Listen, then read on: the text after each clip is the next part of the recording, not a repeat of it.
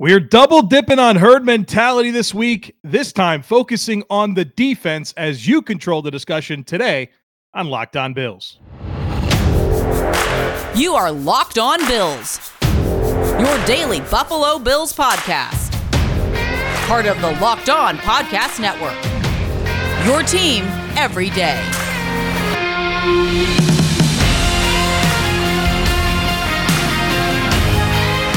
What's up, Bills Mafia? It's Joe Marino from the Draft Network, and I'm your host of Locked On Bills.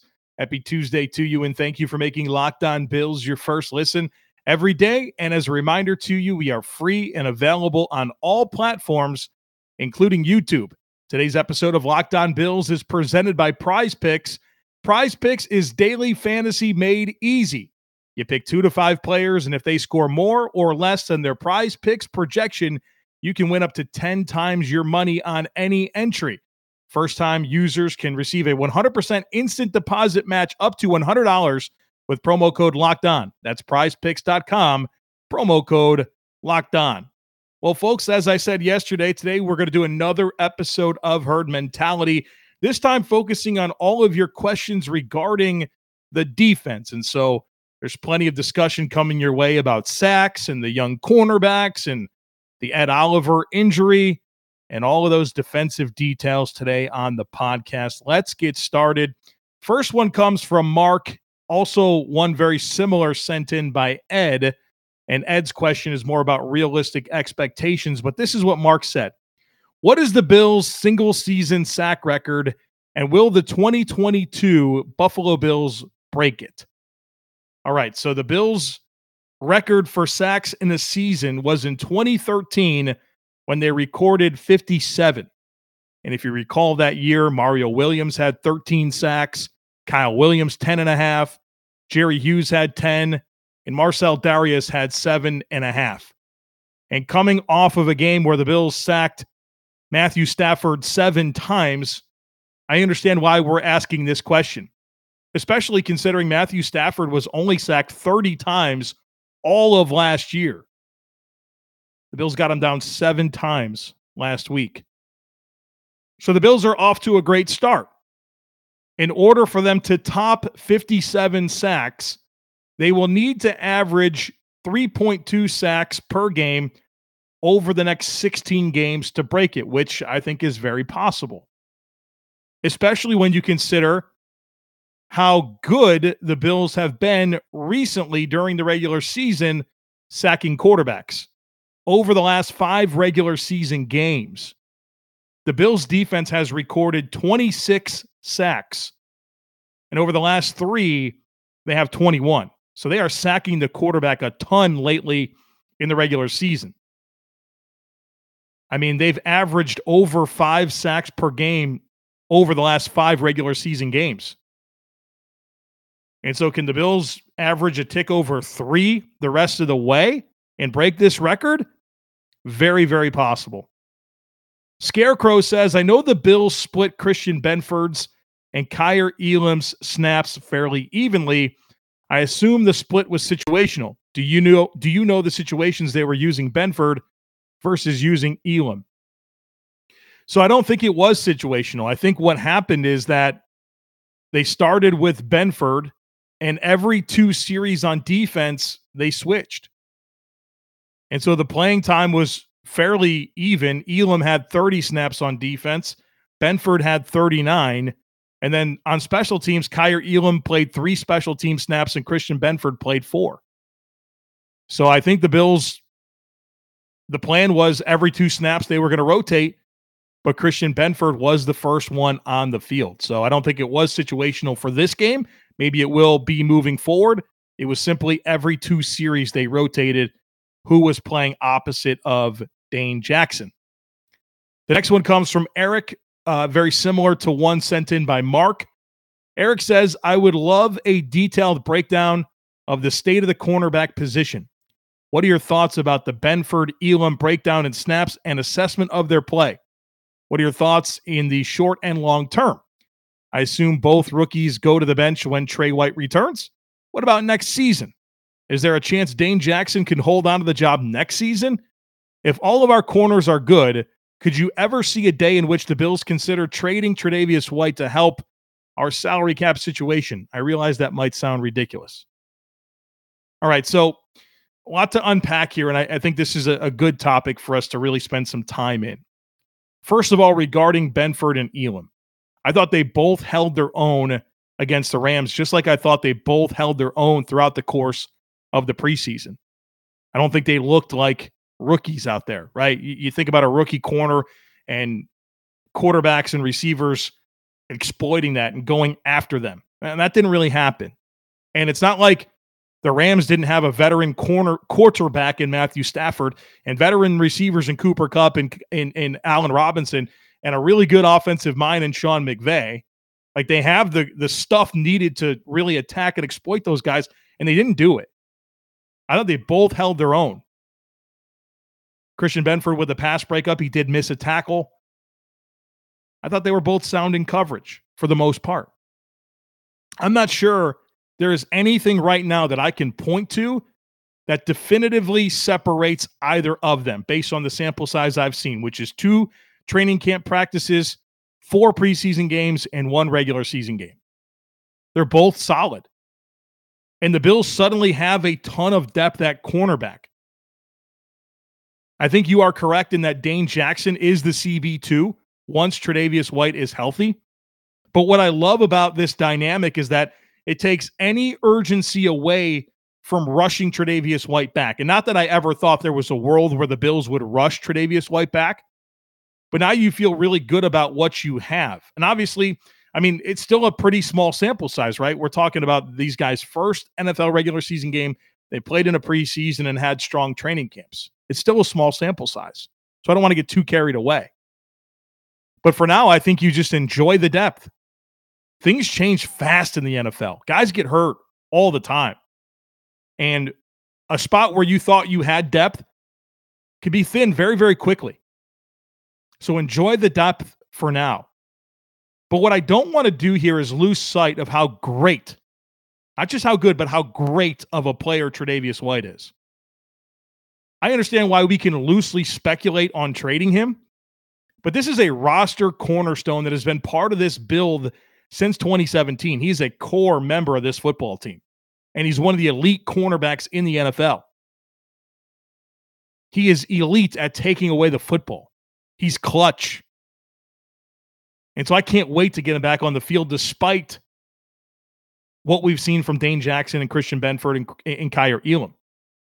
And because of this depth, it does inspire me to lean in even more on what I've been saying since the Bills drafted Christian Benford, and that the long-term play here could be safety. Because, I mean, let's face it, if you do have 4 NFL starting caliber corners in Trey White, Dane Jackson, Kaiir Elam, and Christian Benford, for as much as you love that depth, you want to get these guys on the field, and you're only going to play 2 outside corners at a time. Christian Benford seems like the logical transition to safety player. And maybe Dane Jackson is too. Maybe there's a world that we can live in the future where your 2 outside corners are Trey White and Kaiir Elam, and your 2 safeties are Dane Jackson and Christian Benford. Now, I'm not ready to move on from Hyde and Poyer, I'll tell you that. I want as much of those guys as I can get for as long as possible. But the Bills have options. Let's enjoy it, and let's trust this coaching staff who's done a phenomenal job developing these players and really across the defense, allowing them to kind of sort this out. But it's a really, really good problem to have. I hope you enjoyed the opening week of the NFL and got in on the action over at Prize Picks. Prize Picks is my favorite daily fantasy resource. How does it work? You pick 2 to 5 players, and if they will go score more or less than their Prize Picks projection, you can win up to 10 times your money on any entry. There's no competing against other people. It's just you versus the projections available, and they have so many sports available. It's not just NFL or college football. I mean, you name it, they have it. NASCAR, tennis, MMA, boxing, disc golf, of course, Major League Baseball, NBA, NHL. It's all there for you. And entries can be made in 60 seconds or less. It is that easy. So download the Prize Picks app or go to Prize Picks to sign up and play daily fantasy sports. First-time users can receive a 100% instant deposit match up to $100 with promo code Locked On. So if you deposit $100, Prize Picks will give you $100. If you deposit 50, Prize Picks will give you 50. Just don't forget to enter our promo code Locked On at sign up for an instant deposit match up to $100. Our next partner has a product that I use literally every day. It's Athletic Greens, and I started taking AG1 because I wanted to see what the hype was all about, and I'm glad I did. I take it to jumpstart my day, and it gives me more energy and balances my diet in a simple way. Now I've been on it for several weeks, and I love it. It doesn't taste like it's super healthy. It actually kind of has a mild tropical taste that I actually look forward to each morning. So what is this stuff? With one delicious scoop of AG1, you're absorbing 75 high-quality vitamins, minerals, whole food source superfoods, probiotics, and adaptogens to help start your day right. This special blend of ingredients supports your gut health, your nervous system, your immune system, your energy, recovery, focus, and aging. It literally supports all the things. Athletic Greens is critical for my daily routine. It supports better sleep quality and recovery. It supports mental clarity and alertness. To make it easy, Athletic Greens is going to give you a free 1-year supply of immune-supporting vitamin D and 5 free travel packs with your first purchase. All you have to do is visit athleticgreens.com/NFL Network. Again, that is athleticgreens.com/NFL Network to take ownership over your health and pick up the ultimate daily nutritional insurance. All right, next one comes from Michael, who says, it was surprising to many that Christian Benford seemed to get more snaps than Kaiir Elam. We also seem to play a lot of zone in the game. Could this be a scheme-determined rotation and that we may see more Elam in man-focused game plans? Some good stuff here from Michael. First of all, I would be cautious to frame it as more snaps, okay? Yes, Benford played 9 more snaps than Elam, but it was literally 2 series at a time, and series could be more plays or less plays. So I don't think there was a whole lot to read into when it comes to he played more snaps. It was 2 series at a time. And then I've also would like to urge everyone once again, and I know that you didn't do this, Michael, but I am going to take this opportunity. This isn't about Kaiir Elam. It's about Christian Benford and him earning the opportunities. Kaiir Elam has not been disappointing at all. You just happen to get a guy, a diamond in the rough here in Christian Benford, late round pick out of Villanova, that's earned opportunities just like Kaiir Elam has as your first round pick. But I do like your idea.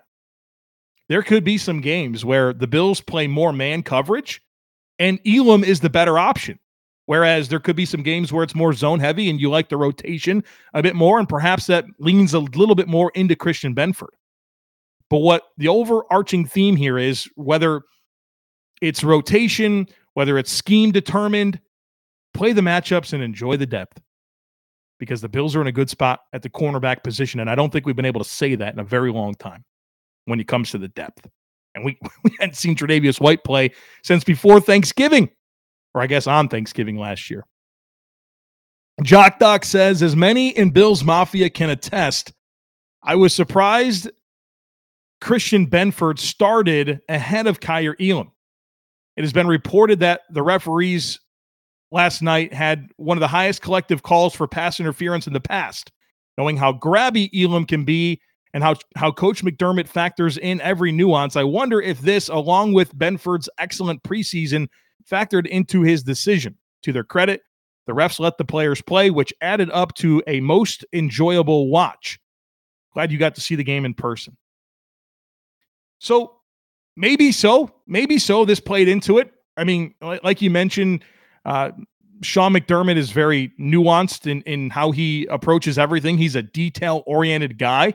And I don't think him taking into consideration the tendencies of the officiating crew would be something he overlooked and didn't allow to factor into his decision. But maybe Benford was just a touch better in preseason, and that's why he got on the field first. And he earned the opportunity to be the first player on the field. You know, I'm not dismissing that. And again, that doesn't say anything about Kaiir Elam. It's all about Christian Benford proving himself. And side note, I would say that I am with you on the officials mostly doing a nice job of letting guys play in the game. And there was actually the only third down the Bills didn't convert. It was an incomplete pass, Josh Allen to Gabriel Davis. And I thought that corner was a little early and kind of tugged at his shoulder. They could have easily called pass interference, and they didn't. And I remember in that moment, I thought to myself, well, okay, if it just make sure you call the whole game like that. And then they did. And so I thought the officials did a good job. And I did have that concern that you did, that this was going to be an over-officious crew and really impact the game. And I don't think they did. I thought they did a nice job. Skip says, if he can't go, who do you like replacing Ed Oliver in the 3-tech? All right, so first of all, I don't really think this is going to be anything long-term with Ed Oliver, but let's assume he misses a game or something like that. I think the Bills are in good shape where there's not a whole lot they need to do outside of just arranging or rearranging some of the players they already have in the roster.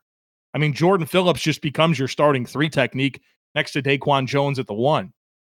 And so I think we'd all be pretty satisfied with that, knowing that you also have Tim Settle that can play the 3. You're going to probably want Tim to be the primary backup to Daquan Jones, but he's interchangeable. And you love that you have a guy like Braden Bryant on the practice squad that you can call up, activate, and trust to play a reasonable amount of snaps for your football team and play well. And so the Bills are deep when it comes to the defensive line. And not that I, don't want all the Ed Oliver I can get. I'm very excited about him, and I wish he would have played in that second half and gotten in on that sack party that the Bills were having. But I think the Bills do have the depth to kind of get through a game here with Jordan Phillips starting, Tim Settle being interchangeable, and knowing that you can call up Braden Bryant off the practice squad. BetOnline.net is your number one source for all your pro and college football betting needs and sports information this season. You can find all of the latest football league developments, game matchups, news, and podcasts, including everything you need to get ready for week 2 of the NFL season. BetOnline is also your continued source for your sports wagering information, including live betting, esports, and scores. It is the fastest and easiest way to check in on all your favorite sports and events, including Major League Baseball, MMA, boxing, and golf. So head to the website today or use your mobile device to learn more about the trends and the action. It's BetOnline, and it's where the game starts. All right, we got more to get to here today. The next one comes from Bob, who says, I'm sure Jordan Phillips isn't going to register 1.5 sacks every game, but if he has 9 or 10 sacks again this year for the Bills, what are the odds the Bills will be able to retain him for next year? That's a super interesting question. Now, clearly, Jordan Phillips is the best version of himself in Buffalo. And you've asked this question, but we've kind of seen this movie before, right? He had 9.5 sacks, and then he turned that into a $10 million per year contract with the Arizona Cardinals. He got cut after 2 seasons, and now he's back. And he's back on a 1-year, $5 million deal. Jordan Phillips is going to have to weigh his options, because if he does go on to have another, 9, 10 sacks, I think there's a good chance another team's going to offer him the bag in free agency. Will he take less to stay? I think he'll need to. Just like Isaiah McKenzie. He said this week, I believe on Ty Dunn's podcast, that there were bigger offers for him out there in free agency, but he wanted to come back to Buffalo, and he took a very modest 2-year, $4 million contract. And so I hate to live in a world where you have to take a hometown discount, but if you want to be part of this team, the Bills can't pay Jordan Phillips, a backup 3-tech, $10 million a season, right? That's just not in the budget. But whether it's been with the Miami Dolphins or the Arizona Cardinals, Jordan Phillips is the best version of himself in Buffalo. So how does he treat that? I have no idea. But if he's going to stay in Buffalo, I think he's going to have to be mindful that there's not that much the Bills can offer, especially when you have the expiring contracts that already exist with the Bills. Steven says, one play from yesterday's game that I noticed was a relatively large run play that reminded me of how those gashers hurt us last year. Is this something Tremaine Edmunds should be stopping? I've seen him pre-commit or overcommit to a side before, even last night when Stafford just ran the other way for a quick first down. Who is the best at run stopping and why? So let's talk a little bit more. To answer this question, I want to focus in on that play, and I want to focus in on that game against the Rams. Run defense starts up front. And the reason that Darrell Henderson got an 18-yard gain, which is the only significant run that the Bills gave up, 18 yards to Darrell Henderson, it starts up front where Greg Rousseau and Daquan Jones got reached. They got reach blocked play side to create very easy leverage for Darrell Henderson on that run. Now, once he got to the second level, Henderson, Milano did well to leverage his block and kind of turn Henderson back inside where he anticipated there being some flow, right? Some pursuit. And Tim Settle was close, but he missed the tackle in pursuit. Tremaine Edmonds got blocked by the center. And, you know, they had to make a safety on the third, or excuse me, a tackle on the third level of the defense. I think you just say to the Rams, credit for them for getting a hat on a hat and gaining 18 yards. I mean, including that 18-yard run, they had 18 rushes for 52 yards. That's it. That's under 3 yards a carry. Without the 18-yard run, they had 17 rushes for 34 yards, which is exactly 2 yards per carry. And so I've got 17 plays of really outstanding run defense and one where a couple guys got reached and they got hat on the second level. You missed a tackle in pursuit. That would have made it like a 4-yard gain. So, I mean, that's kind of how I look at it. I mean, when you talk about Tremaine Edmonds pre-committing or over-committing to a side, this is a single gap defense, right? Like, he's responsible for a gap.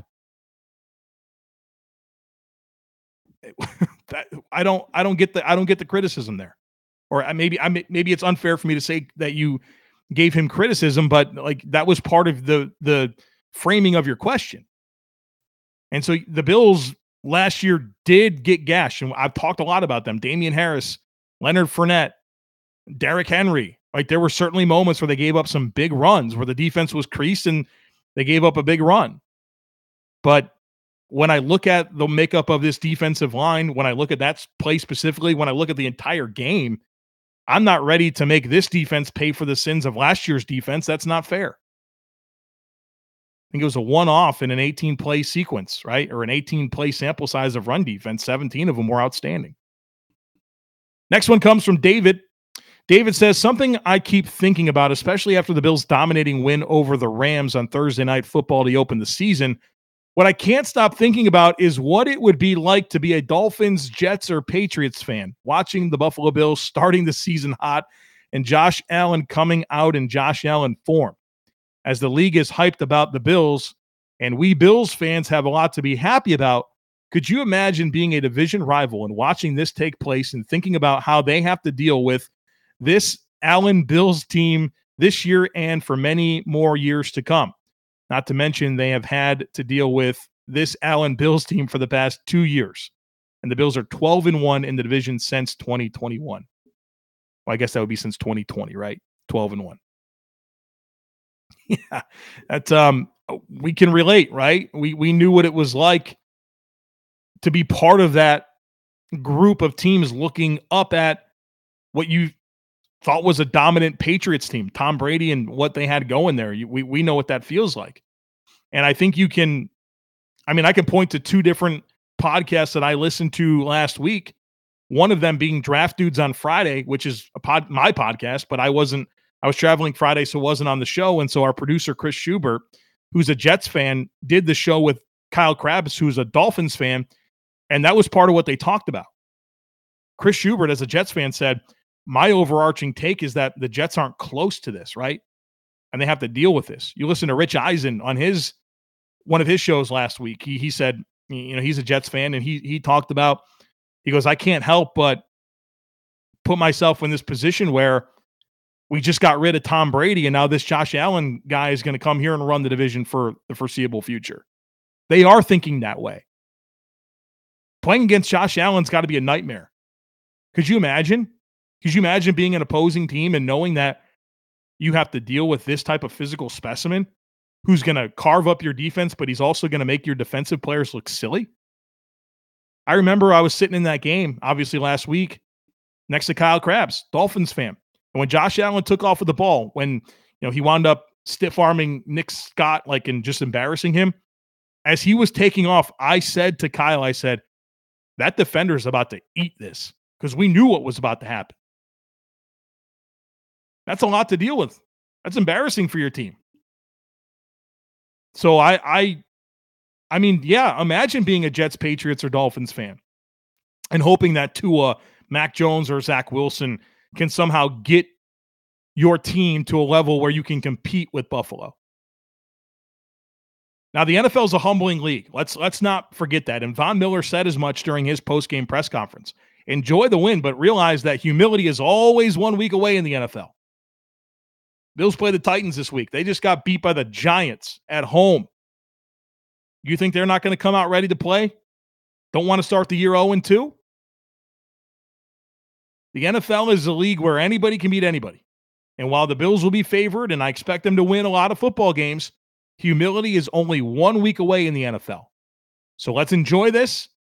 Let's be excited about the future. But let's also stay level-headed and realize that humility in the NFL is only 1 week away. And so I'm not trying to be a wet blanket or squash anyone's parade, but this is a long season. You got to stay healthy. You got to do what you're supposed to do. And you have to do it for week after week after week. We know this. Remember the Bills last year? The run that they went on, they were 7-6 after that Bucs game. 7-6. Ripped off 4 straight wins. Trounced the Patriots in the playoffs. Remember how you felt after that Patriots game? 7 consecutive touchdown drives in a row. Remember that moment? Were you thinking about week 1 and how the Bills laid an egg against the Steelers? It felt like it was 100 years away, right? There's going to come a point in time this season, 18, 19, 20 weeks from now, where we're not going to be talking about this Rams win, right? It's going to feel like it was 10 years ago. So let's keep good perspective here. 1 week at a time, not to get all coach speak or anything like that, but 1 week at a time. And I think the Bills are very level-headed. You hear Josh Allen say things like, our goal is to go 1-0 every week. We want to do everything that we can to go 1-0 that week. The Bills have the right mindset. So while we speak expectations and we are planning a Super Bowl parade, we also have to kind of buy into that 1 week at a time. Go 1-0 this week. Focus on this week. So I know this is a podcast and we get to talk about whatever we want. We can venture to any other outlets that we wish to with our minds and talk about it all, and we will. There's always going to be a part of me that allows us to get a little bit excited and intrigued and hyped up about where this can go, but also kind of laser us back in and realize that the Bills are 1-0. There's a long season ahead. And next up is the Tennessee Titans. And next up for this podcast is going to be our primer on the Tennessee Titans. So come on back tomorrow for an in-depth conversation on what that team is and all the challenges that they present and what the Buffalo Bills need to do to start this season 2-0. Thursday is our crossover discussion with Tyler Rowland of Locked On Titans. So a lot of great stuff coming your way here on the podcast. Would love it if you took a second to rate, review, share, and subscribe to the podcast. Have a great rest of your day, and I look forward to catching up with you again tomorrow.